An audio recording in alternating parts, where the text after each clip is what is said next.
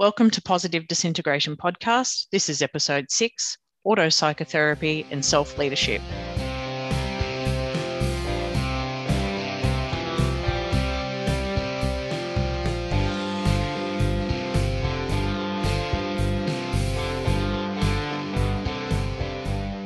Welcome back, everybody. Thanks for joining us on Positive Disintegration Podcast, a framework for becoming your authentic self.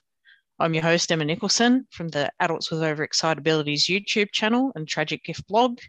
And with me today is co-host and resident expert, Chris Wells, Dabrowski scholar and researcher. Hey, Chris, how are you going today? Hi, Emma. Everything is great here. It's good to be back. I'm excited to have another episode. Absolutely. And this is an interesting topic, this one, because it's something I've seen a lot of questions running around on social media about, and it's autopsychotherapy and what it is. Yes, we have seen in the Dabrowski Facebook group that people want to know more about the reality of autopsychotherapy and what it means. And so hopefully this episode will have some insights that are helpful for people. I'm sure it will. And we've got Kate Arms on the podcast today, and you've worked with Kate before. That's right. Kate and I have been friends for, over 4 years now. And I'm very grateful for her because we met at a time when I was really trying to figure out what I was doing with the theory and in my own work. I was still in a PhD program. And so I worked with Kate initially in her role as a coach. And she was really a huge help to me as I finished my dissertation and wrapped up my degree program. And we are admins together with a few other people and a parent group on Facebook for gifted and twice exceptional kids. And so I'm really excited to have her here because when I thought of doing an episode about autopsychotherapy, she was the first person that came to mind as somebody who could talk from her own experience and professionally about how this looks in the real world. So glad to have you here, Kate. Thanks. Really glad to be here, Chris. Thanks so much for having me and nice to chat with you, Emma. Hi, Kate. It's great to have you on the show. And for our listeners, Kate Arms has spent the last 35 years studying how creative and sensitive people create successful organizations that honor and respect the inner lives of the diverse people who run them. Along the way, she's raised 4 kids, written 4 books, started 2 podcasts, and drunk an enormous amount of coffee, apparently. So how's that going for you, Kate? Well, it's definitely caffeine powered. There's no question about it. Kate, tell us how you first learned about Dabrowski's theory. So I've been trying to figure out where I first got the push to read Susan Daniels and Michael Pachowski's book, Living with Intensity, because that was my first introduction to Dabrowski's theory. The context was I was trying to figure out how to understand my twice exceptional son and what parenting him was doing to me and for me and forcing me to grow and forcing me to learn tremendously and to become a different kind of person in order to parent him. And to be honest, I read the whole book and it was so thick and so much detail in it that I went, intensity. Okay, not all bad, but definitely real. And then I didn't really do much with the theory until you and I started talking about it, probably coming out of the presentation that you did about your autobiographical work at SANG. It was definitely in that parenting conversation that I learned about it. Yes, I also learned about it, along the way because of having a twice exceptional kid. Interesting how that works. Yeah, I think that actually the theory is really, really powerful and resonates so much with twice exceptional kids and twice exceptional adults because that combination of intellectual capability and sensitivity and overexcitability, I think that creates the kinds of challenges that result in disintegration. And as parents, we are trying so hard to turn that into something positive, and it's so easy to see it as something really awful. And so just the language of positive disintegration is so reassuring. Yes, I agree. And I think you're right. That's absolutely true. So tell us a little bit about how the theory of positive disintegration has served you as a framework, personally and professionally, because I happen to know, since we're friends, that, both apply in your case. Yeah, it's interesting because by the time I came to the theory, I had explored the kind of transformation that you go through the process of positive disintegration and reintegration in a bunch of different contexts. In my late teens and early 20s, when I was in college, was very, very interested in how theater historically functioned as a sort of collective storytelling ritual that could transform communities when it was in a ritual setting. And I was really interested in sociological anthropology around rites of passage. And so I had the language of liminal space and liminal journey from those studies.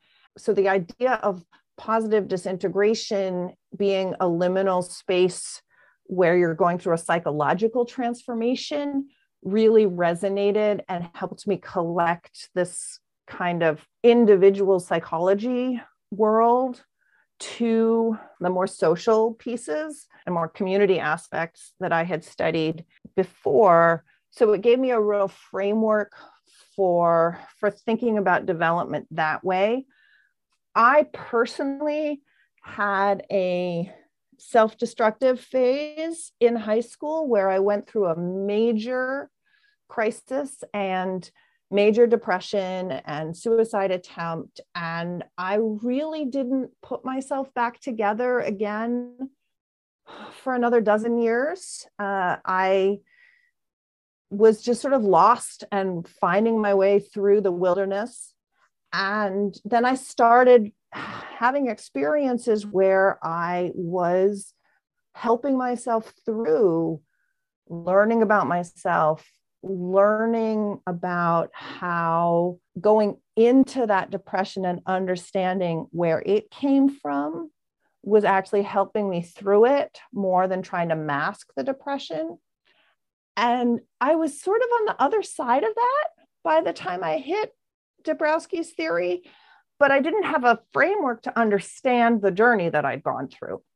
So the first thing that the framework did was it gave me a lens to look at my own story through that honored both the incredible difficulty that I'd had as a teenager and the incredible amount of work that I had done on myself and with myself to try and make a better version of me living in the world for. And so that's where the autopsychotherapy piece really lives in my own story.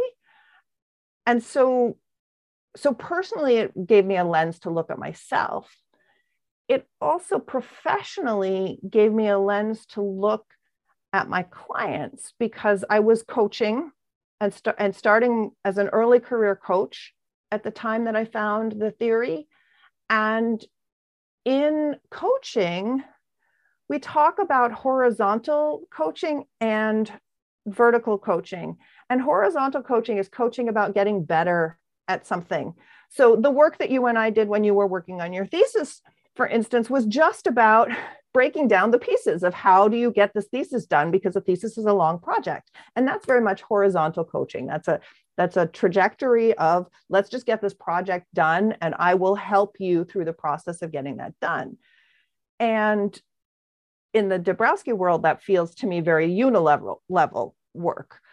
But a lot of the coaching that I do, somebody comes to me and they're stuck. And in order to accomplish the thing that they want to accomplish, they actually have to become a more capable, more expansive, more creative, kinder version of themselves. And they actually have to go through an identity transformation in order to step into being the kind of person who's capable of achieving the kinds of things that they want to achieve. And it's a vertical transformation. And so the levels work in Dabrowski helps me make sense of that identity shift. Yeah, so that's where the framework lives for me in terms of theoretical understanding of people's journeys. That's great. Thank you. Thanks so much for sharing your personal journey with us. I believe that really the most helpful thing we can do for people with this podcast in some ways is to bring stories of disintegration as a major part of what we can offer people. It's so important to actually share these journeys and say, hey, you can get to the other side of this, and it's not all just theory.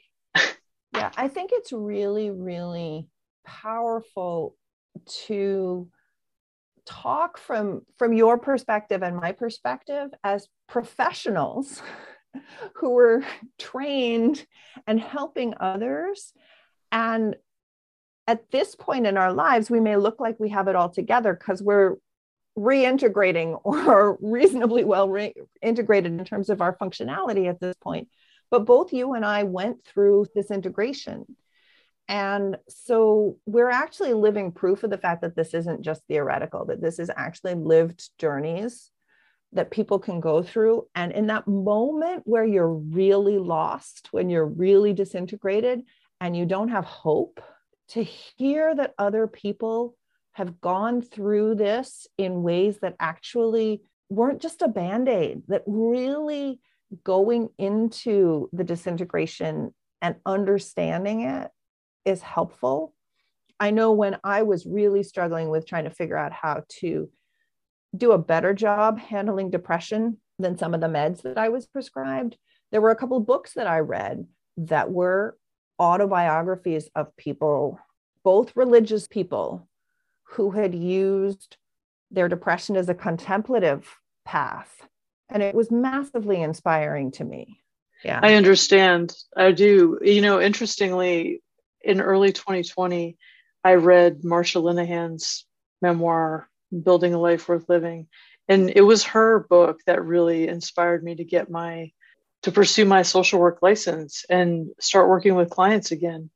There was just something about reading her story about, being a inpatient for quite a bit of time when she was young. I want to say almost like 2 years of her life in the hospital. And, I just resonated with her story so much. It helped propel me into working with people again.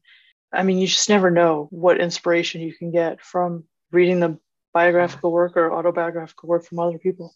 Yeah. For me, it was St. John of the Cross, Dark Night of the Soul, and Parker Palmer's autobiographical work. I don't remember which of his books he spoke about it most. And there was a book, and I no longer remember the name of the person who wrote it, called The Zen Path Through Depression. And between them, the three of those sort of normalized this as something you could get through. Right. Something that wasn't just me being really, really, really broken. Yes, I know it's wonderful to find connections in literature.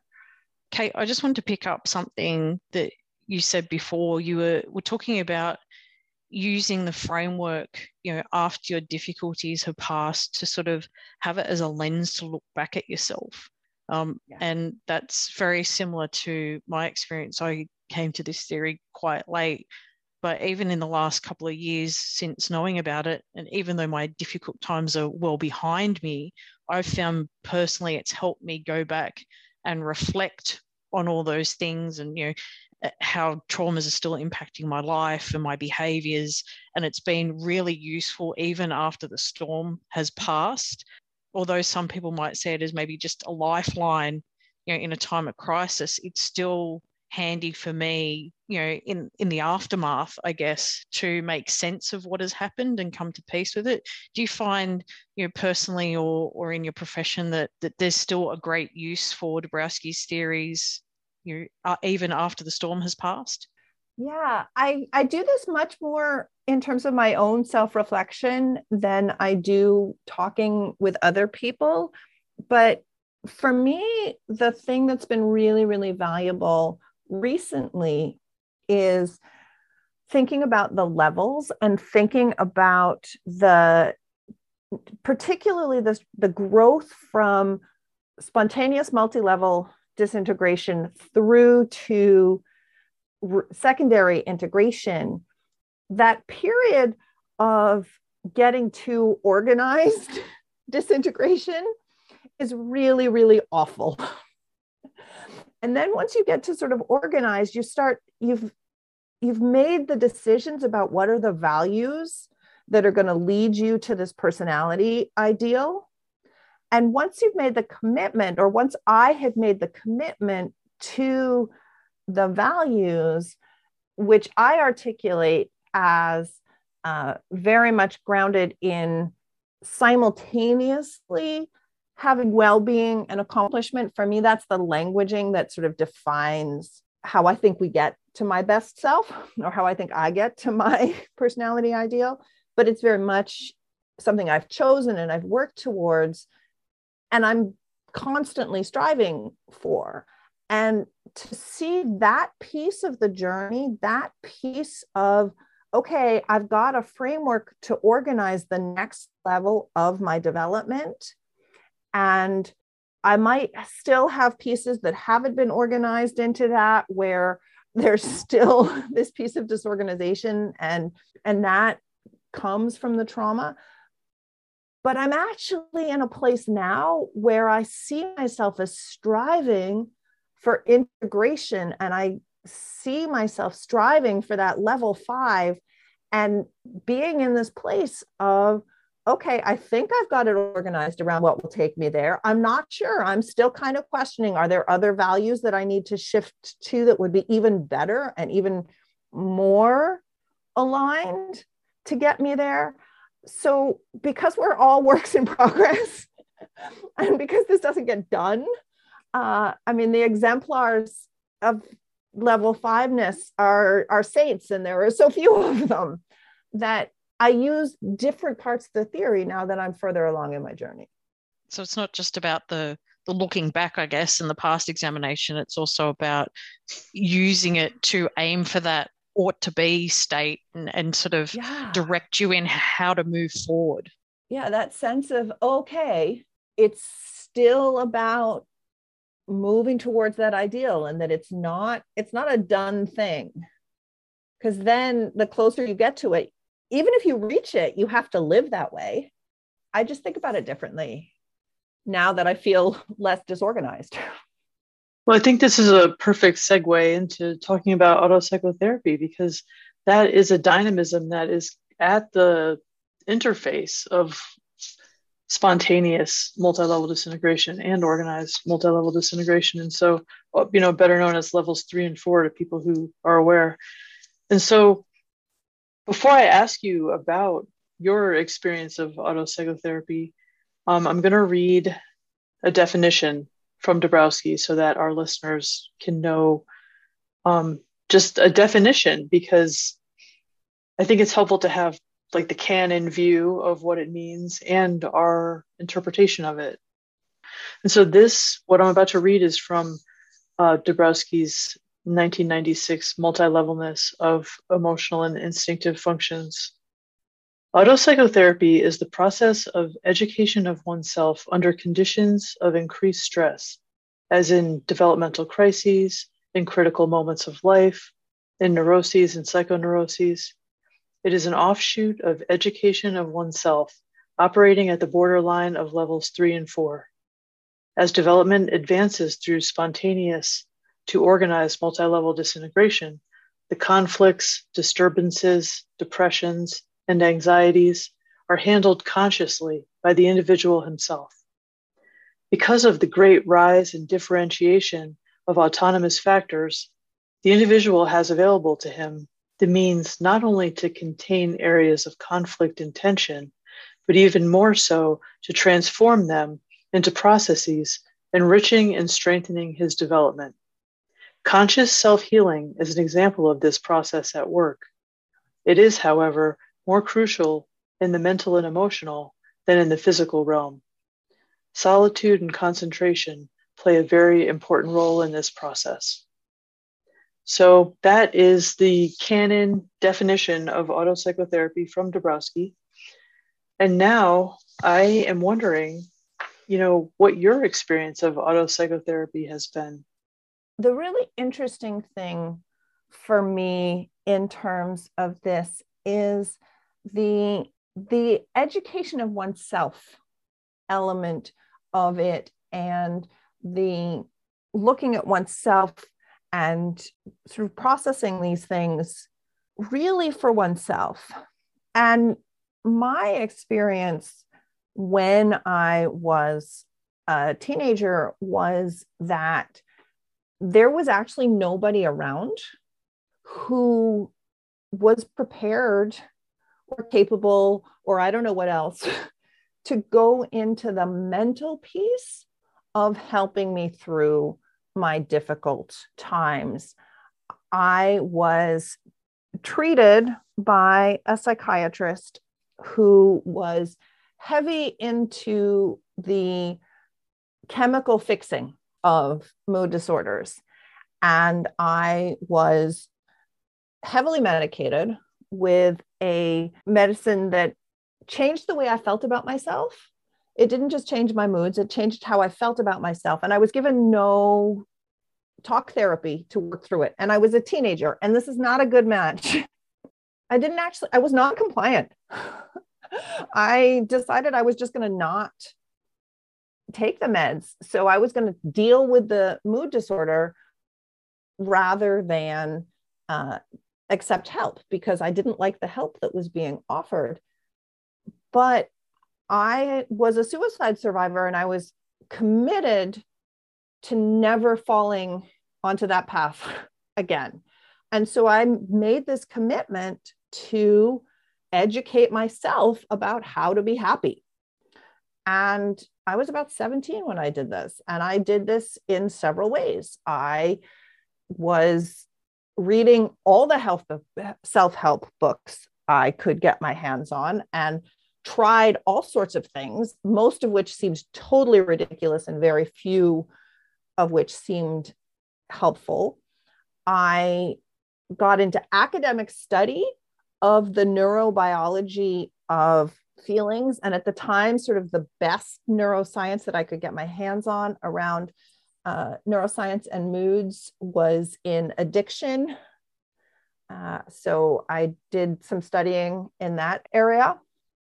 And I had a roommate in college who was she'd been raised in a yogic ashram. And so she had this very rich understanding of yoga, not just as a set of physical practices, but as a set of physical, mental, and spiritual practices. And she introduced me into the yogic path. So I'm playing around in all of these different areas, just trying and seeing what works. And it took a very long time to see progress, but slowly I found progress. And eventually I went back to sort of getting some help from some particular professional guides in somatic practices and in therapy. I went back on different meds for a while, on and off them as I needed them, continuing my self-study, continuing to try journaling practices and embodied exercises through theater and dance, and self-awareness through authentic movement and an improvisational form of sort of self-discovery and self-awareness called interplay.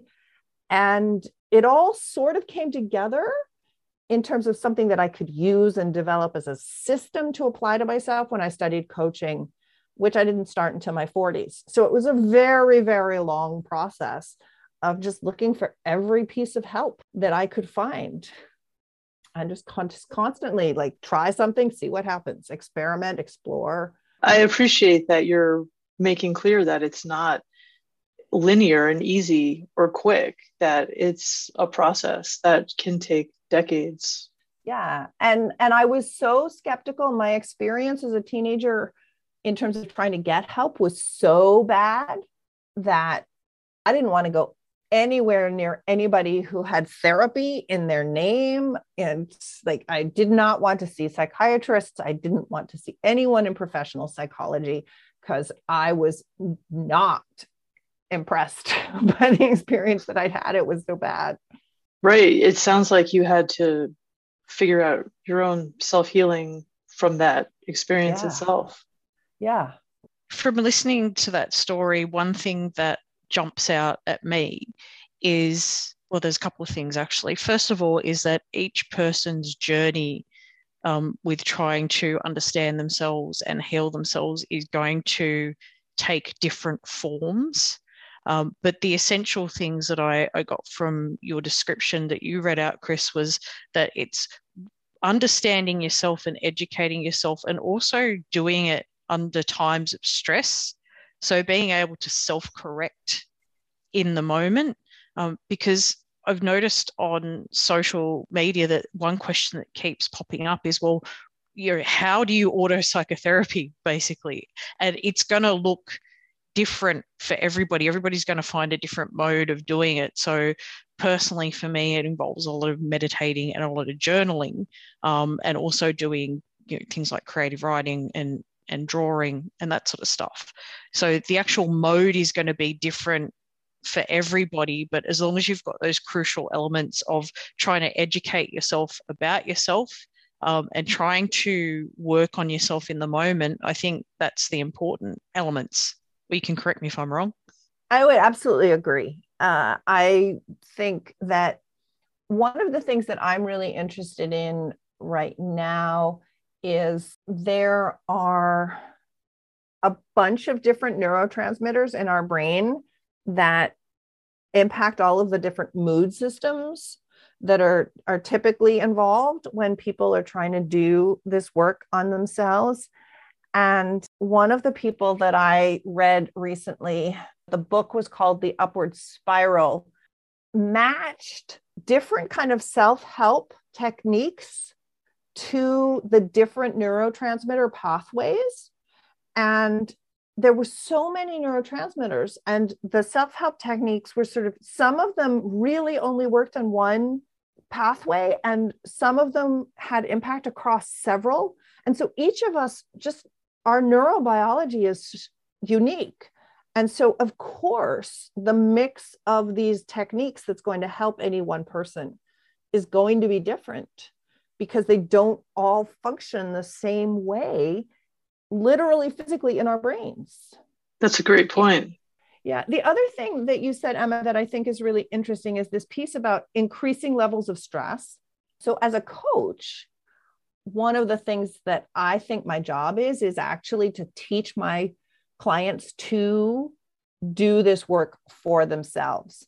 And I offer the coaching modality as a path for self-reflection and a process to go through for this kind of look at myself a little bit, learn a little something, try a little something, learn a little more from it, try something different based on what I've learned, and just as a cyclical feedback loop for doing this kind of development. And my goal is to model and explicitly teach a process that people can then take with them and do for themselves everywhere in their world, because they can't take me with them into every moment of their lives.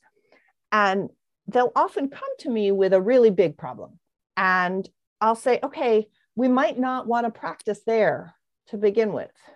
We might want to pull it apart, find one element of the problem, and find a way to practice in a low stress environment, so that when you're in a higher stress environment, you can have more likelihood of having access to this, having succeeded in a low stress environment. And it's absolutely been my personal experience that the more work I do in low to medium stress environments about figuring out how to cope and handle and respond well, the easier it is for me to have those skills when I'm under greater stress. So that pattern is one I've recognized in myself and in my clients.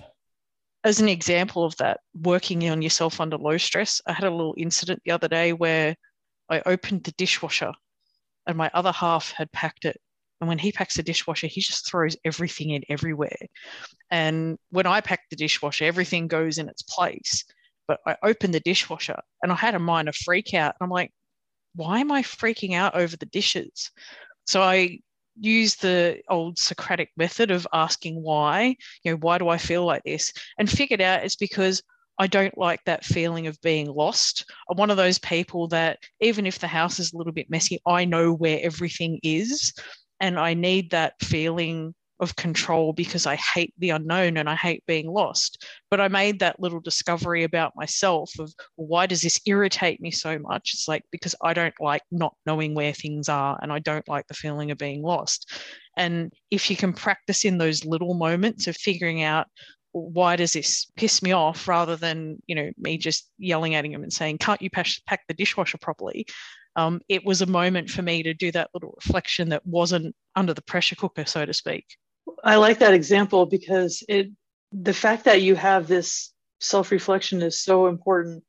And it's really like the ability to be self-aware and to reflect is really significant in this theory. And I have just been thinking while Kate was talking about, her experience of autopsychotherapy, about the fact that it's a very multi-level dynamism. When we think about helping other people with autopsychotherapy, this is a theory where the majority of people in the world are in a unilevel reality. And so, I have a lot of questions as a researcher around when is autopsychotherapy possible? How does it look as an early dynamism in its precursor form compared to, when somebody is at a higher level of development? And so, I don't know, I just think that there's a lot of interesting questions around the dynamisms and how they look over time. I could relate to a lot of what you said, Kate. I also started as a teenager kind of in the self-help literature to figure out my problems and how to fix them, and ended up, in a long journey through the mental health system. But yeah, I think that really the key is the subject object process. And so what I wanted to get into for just a moment is that, a lot of these dynamisms work together. You can't have autopsychotherapy and self-education without also having an active third factor and subject object in oneself and, inner psychic transformation. All of these dynamisms work together. And of course, all of the dynamisms I just listed are in organized multi-level disintegration, which is like level 4 in this theory. And so there's a lot to talk about when it comes to how the dynamisms from levels 3 and 4 kind of work side by side for a long time, I think. I know that that's been my experience of them. It's not quick. It's not easy. It's like years and years of inner work. And so I'm glad that we're having this conversation, I guess, is what I wanted to say. Yeah, it's really interesting. There are a couple of things that you said in there that if I can remember them both long enough to address them both. First is this piece of the theory that is that only some people get through this process, and the overexcitability is being related to developmental potential. And one of the things that I find really interesting is that I find myself doing the same things with my kids that I do with my leadership coaching clients. And that actually developing the self-awareness and the habit of looking at oneself to then apply these techniques of self-education and autopsychotherapy, both at these really successful people, these people who are already leaders who didn't, many of them, go through the kind of disintegration that we're talking about. Or if they did, they were often very unilateral, and they often didn't have that piece of rejecting the social conditioning that happens when you go into the multi-level, that they very often get to these leadership positions having not had that kind of challenge. And then they find themselves doing all the things that got them into the leadership position and it not working. And that's where they have this question about what's happening. And quite often, this is where you get a place where people have gotten to the top through narcissistic behaviors. And then they look at the way that their employees and their followers are responding to them. And they're like, wait a minute, I'm a jerk. Like, how did this happen? And then you get this point of positive maladjustment at people in their like 40s, 50s. That is the same as I see in some of these hypersensitive children who struggle way earlier in life. And so I think part of the sort of who has what developmental potential is actually, this does take a lot of time. And the more time you have left in your life when you have this disintegration, the more potential there is for actually getting through the whole process. So I find that really, really interesting. But the sort of flip side of it is it's much easier to teach someone in their 50s how to observe themselves as an object than it is to teach a child how to observe themselves. And so when I work with parents, I would often find, I'm not currently working with any parents really. So, so past tense, but when I would work with parents, having the parents be patient with how long it took kids to actually learn to be able to see themselves from the outside in order to be able to do some of this work on themselves has been enormous, because it's just, there are parts of normal human biological development that make it easier to do this a little bit later in life. It makes sense that it's easier to teach adults the process, of doing that. But it's interesting to me, well, just, because I do my research in the field of gifted education, it's interesting to me how when we're talking about gifted kids, that they, because of their advanced cognitive abilities, can often, experience the subject-object process spontaneously at a very young age. Yep. And it's interesting because even in Dabrowski's writing, he gives examples of children who have the budding subject-object process. It may not reach the level of dynamism, but it's there. Like there's one girl in one of his books who he gives an example where she's saying like, I'm not dancing, my legs are dancing. And so, she has this ability to, imagine these things about herself. Can we define that though quickly? Just in case people are going, what the hell is subject object? Good call. Chris, you want to give us a definition? I can. So subject object in oneself is, it's complicated. Like, I am not sure that we should try and define it. I guess we can. I can define it. Come on. Well, you can do it. I can define it. It is the process of, it's more than just seeing yourself from outside. It's also being able to look not only at ourselves from outside and be reflective of ourselves, but to be able to see ourselves from the eyes of other people as well. To be able to see ourselves as not only subjects, but as objects. And so, I think it's great when we see a teenager who can realize how other people are seeing them. That's a huge deal to be able to do that. I think that that's the real crux of what Dabrowski wanted us to do, is to not be able to just introspect or see ourselves, but to, see ourselves from the eyes of other people and to see our transgressions that way and correct them. That's the thing, is that subject object is about self-evaluation. It's not only about that awareness, at least when it's a dynamism. And so the early subject object process is kind of incipient and lacks, I would say, the aspect of self-evaluation or being able to see yourself from other people's perspectives. And Chris, isn't there also a part about then flipping that over and seeing other people not as objects or, numbers or sheeple, but seeing them as unique individuals? So viewing other people subjectively, and that's sort of the building blocks of empathy, I guess. Yeah, seeing the other as subject and not as an object is critical. I mean, we were just talking about narcissists earlier before we started recording. And, that's what narcissistic people see others as objects. That's like an essential problem for them.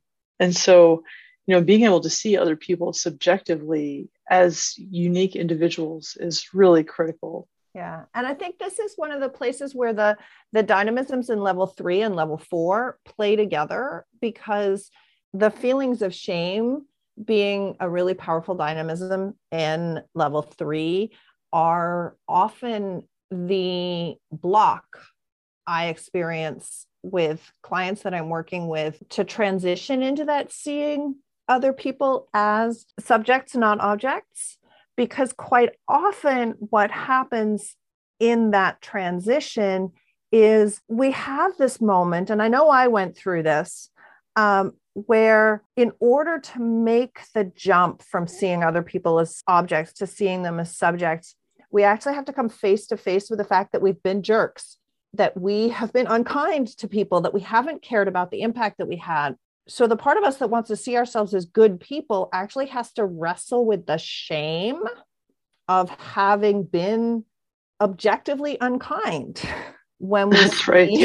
the unintended negative impact that we had when we realize that other people's pain gets experienced by them the way that our pain gets experienced by us. And that shame piece can be a huge blocker that keeps people from making the next step. Yeah, this is interesting to me because, I've written a journal for so many years. I mean, more than 30 years now. And it's very clear to me over the years when I became I think that as a kid, I definitely had the ability to see outside of myself, and take a perspective of, what I was doing, how other people saw me. But there was a disconnect where it wasn't until I was, in my 40s, really, that I was able to kind of break through. And it's exactly what you're saying, Kate. You have to be able to recognize that, what you're doing is difficult for other people, that you have harmed them in some way.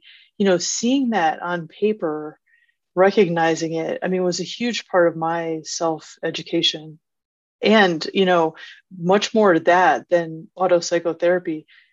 It's interesting to me too, the distinction between self-education and auto psychotherapy, one being more of a process of treating oneself during times of crisis, and the other, all of the preparation that goes into being able to do that. But yeah, I have really clear times in my journals where I was making these realizations as a researcher when I was 40-ish or 41, just finally recognizing harm that I did when I was young to these people who had been so important in my life. And now I was going back and asking them to talk with me about it, and just all of the ethical implications of that and how they were seeing me. And, and just being able to see that sometimes my need to know as a researcher is not as important as letting other people just move on with their lives and not asking them to, rehash these same traumas again. And so it was, in my mind, that was an important thing to finally figure out, thanks to my writing and revisiting stuff. Yeah, there's actually some pretty sophisticated thinking about this in the atonement, making amends step in the 12-step programs, and work that sort of from the auto psychotherapy perspective was really, really powerful for me making this transition. And I still use these tools every time I realize that I have slipped up and not been living according to the dictates of my personality ideal. Are Kristin Neff's work in self-compassion and the Buddhist teachings around loving kindness, just as practices for actually changing who I am. Those are great recommendations, actually. Yeah, Neff and her work around self-compassion, that's so important. And I was just suggesting to a client today that they consider loving kindness meditation as a way to learn how to kind of deal with the fact that, they're, especially on social media, it's so easy to get caught up in people who are not on your same side ideologically, and it's easy to dehumanize people. And using loving kindness meditation is a great way to kind of overcome that and remember that people are human, and to still treat them with kindness even though they don't agree with you on some issue. Yeah, I mean, one of the things I love about loving kindness meditation as opposed to a more mindfulness practice is that the mindfulness practice is like training in awareness and training in presence and training in self-awareness. The loving kindness practice is actually training in empathy and training in compassion. And it's actually putting in stuff that is more in alignment with the person you want to be. Exactly. That's right. So the next place that I would like to shift to in our conversation is, and this is something that I love about your work, is that not only have you done autopsychotherapy with yourself, but you have produced books that can be really helpful for other people who, need to do their own self-education in autopsychotherapy. And I know that, one of your books, Lift, A Coach Approach to Parenting, I've seen recommended many times in our Facebook group. But your Extreme Resilience Workbook is one that I personally have gone to, multiple times over the past year. I think it's great. I love the way that you put it together with useful exercises and stuff. But anyway, I just wanted to, give you a chance to talk about how you've produced these books that are clearly the product of your own, work to understand yourself and, live more effectively, but you've made them available to other people as well. And so please tell us about your work. Oh, well, thank you. Yeah. So, I mean, part of the thing is that I have a hard time knowing what I know until I teach somebody else. And so in many ways, the part of my work that shows up as memes on social media and in my books and in conversations like this is actually me articulating what I know to myself. So it's a part of my learning process as well as a gift that I offer to other people. One of the things that people find interesting about Lift that is not true about the Extreme Resilience Workbook is that Lift doesn't actually have instructions about how to do anything. It's really about frameworks for thinking about how to parent in a way that really empowers your child to be who they are. And that actually came from my realizing that I actually had to teach myself how to understand people, have a framework to look at my children through, and then make it up as I went along, and that each of my children was different. So that none of the parenting books that actually had like step-by-step exercises, none of them were applicable. And so I would look at these exercises, and I read a lot of Stuart Shankar's work and Ross Green's work, which I absolutely loved. And it made me really, really, really see my children as subjects. Like that was the huge thing for me, because so many parenting models, and certainly the model that I was raised under, is the child is an object to be civilized. And my kids responded really badly to that. And I responded Mine really too. badly to that. And so I needed to make the shift to seeing my children as subjects of their own lives when they didn't know anything about their own lives. When they were 9 months, like 10, 11 months, my children were exerting their subjectness and exerting that with so much force. I had to accept it. And so I had to develop an approach to parenting that was based in the personality ideal of like the parent that I want to be. And then what are the tools that I need to bring into each parenting moment that will help me be that kind of parent. And so the book is very much the philosophies and the practices and the lenses that I use to greet the parenting moments. And it makes it a very, very different parenting book from one that tells you what to do in various situations, because it assumes that my reader is going to have to figure out a lot of this on their own in the context of their own lives. And I just hope that I can give them some tools that are helpful. The Extreme Resilience Workbook is slightly different because it has a lot of actual exercises in it. That book was originally written as a 40-day email series where each day it was a little bit of theory and then an exercise about using that theory and looking at yourself and giving you a tool to look at yourself, observe yourself, that tied into the theory about psychological development.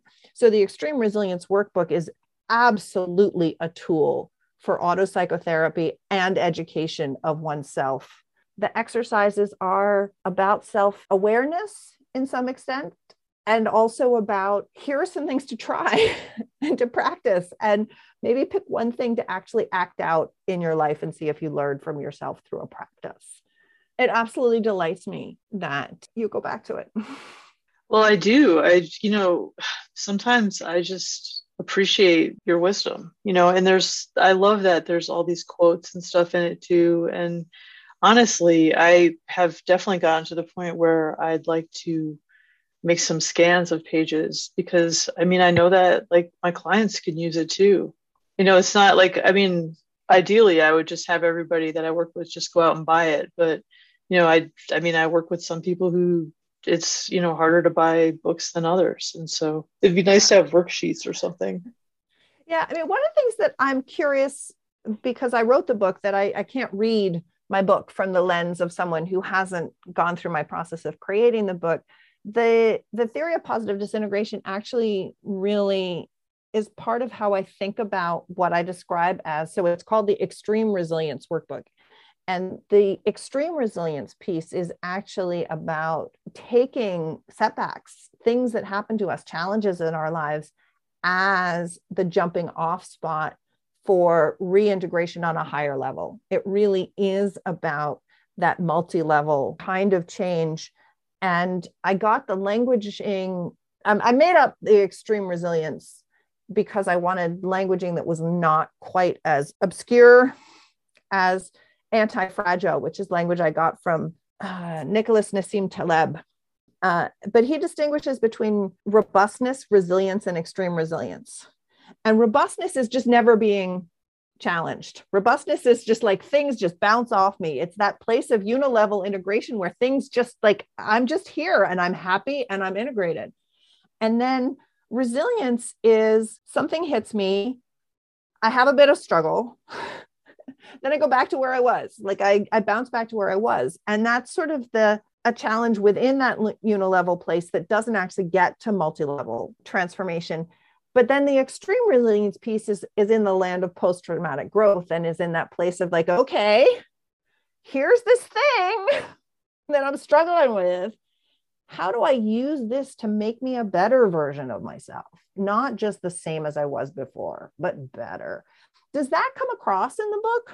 Definitely. Yeah. And post-traumatic growth is something I think of a lot when I'm looking at it, but it does come across that, this is about becoming a better version of yourself, not just a recovery back to who you used to be, but, getting to a higher level, or yeah, exactly. And so I do think that it comes across.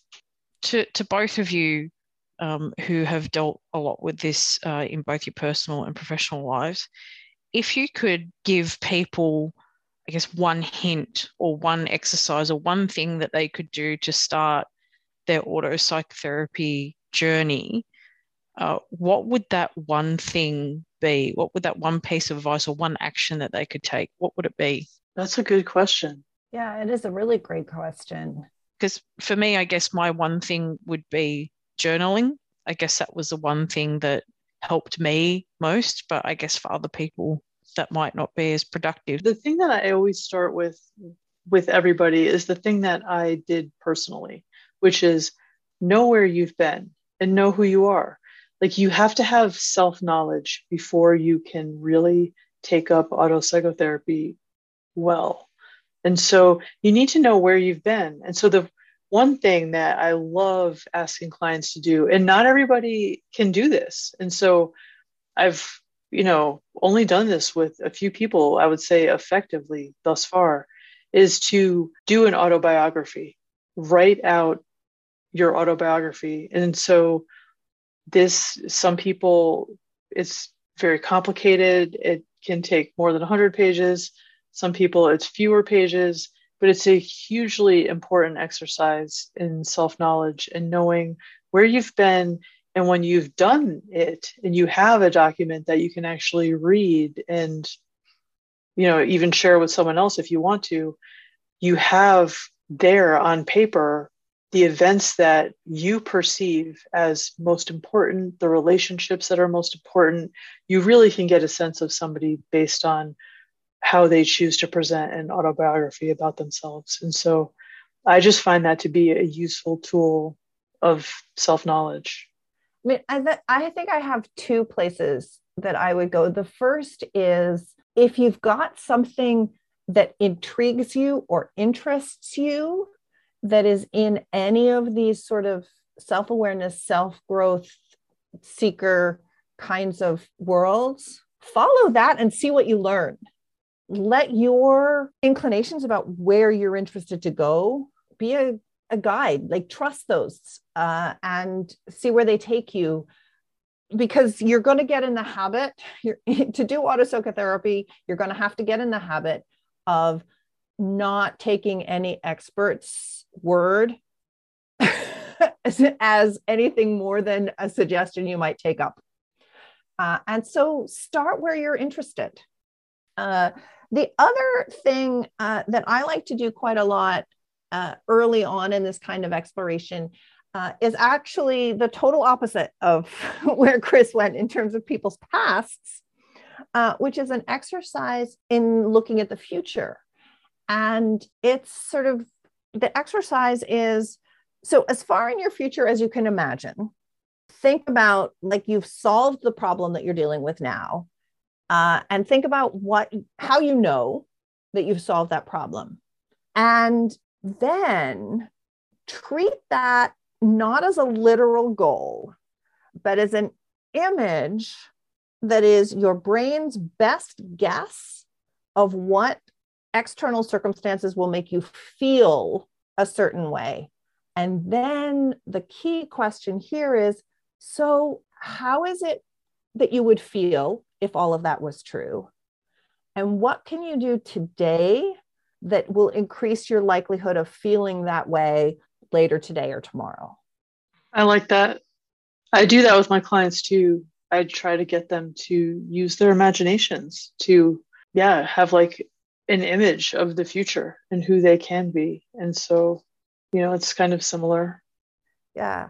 And this switch between thinking of that future goal sort of literally as an imagination, like I'm going to have, this big a house and this kind of job and this many kids and this kind of partner, and taking that not literally and asking the question, how do you want to feel? How do you think that will make you feel to have that? That feeling place often actually taps into something that's connected to our personality ideal, even if the external manifestation is nothing like what moving in that direction of our personality ideal will actually end up looking like as we get there. But somehow it can tap into that feeling in a way that we can't articulate other ways. I was going to say, Kate will probably laugh at this one. I went coming from a business background, I skipped the goal part and went for 12 value statements. So I kind of treated myself as a business. And I imagined, what my vision for myself was going to be and wrote it down as 12 values of how I wanted to behave. So things like acting with love and speaking the truth and letting go. So rather than focusing on the outcomes, I just went straight for, well, this is the kind of person that I want to be. And I actually found looking up how to write a vision and mission statement quite helpful for that. Yeah. People keep asking me sort of, because I'm working in a corporate setting at the moment, and people ask me like, what is my vision for my career? And I'm like, I don't know. I want to be someone who gives back to the world out of loving kindness and helps people accomplish interesting things, maybe dealing with wicked problems, because I think that I can actually be helpful in the places where people are dealing with the biggest problems. And so I'm just going to keep moving forward, kind of like going, where can I be useful next? And they're like, that's a career goal. I'm like, totally. Totally. It is. It's totally. Yeah. Well, thanks so much, Kate. It's been great having you with us. Oh, thank you for thinking of me. This has been a really great conversation. And Chris, you know, I'm always happy to dive into this stuff with you, because I think you have so much richness and wisdom to share in this. And Emma, it's been a joy. I'm so excited that you and Chris are working on this podcast. It's going to be it's already a resource that I'm starting to be like, I want to share this with you and with you and with you. Thank you. And thank you so much for coming on, because I found that completely insightful and very interesting. And I'm sure everybody listening is going to find it very valuable as well. So thank you very much, Kate. I really appreciate it. You are welcome. And thank you, listeners, as always, for coming and joining us on the podcast as well. If you've got any questions, any feedback, please reach out and contact us. You can email us at positivedisintegration.pod@gmail.com or find us on Twitter or Instagram. And until next time, keep walking the path to your authentic self.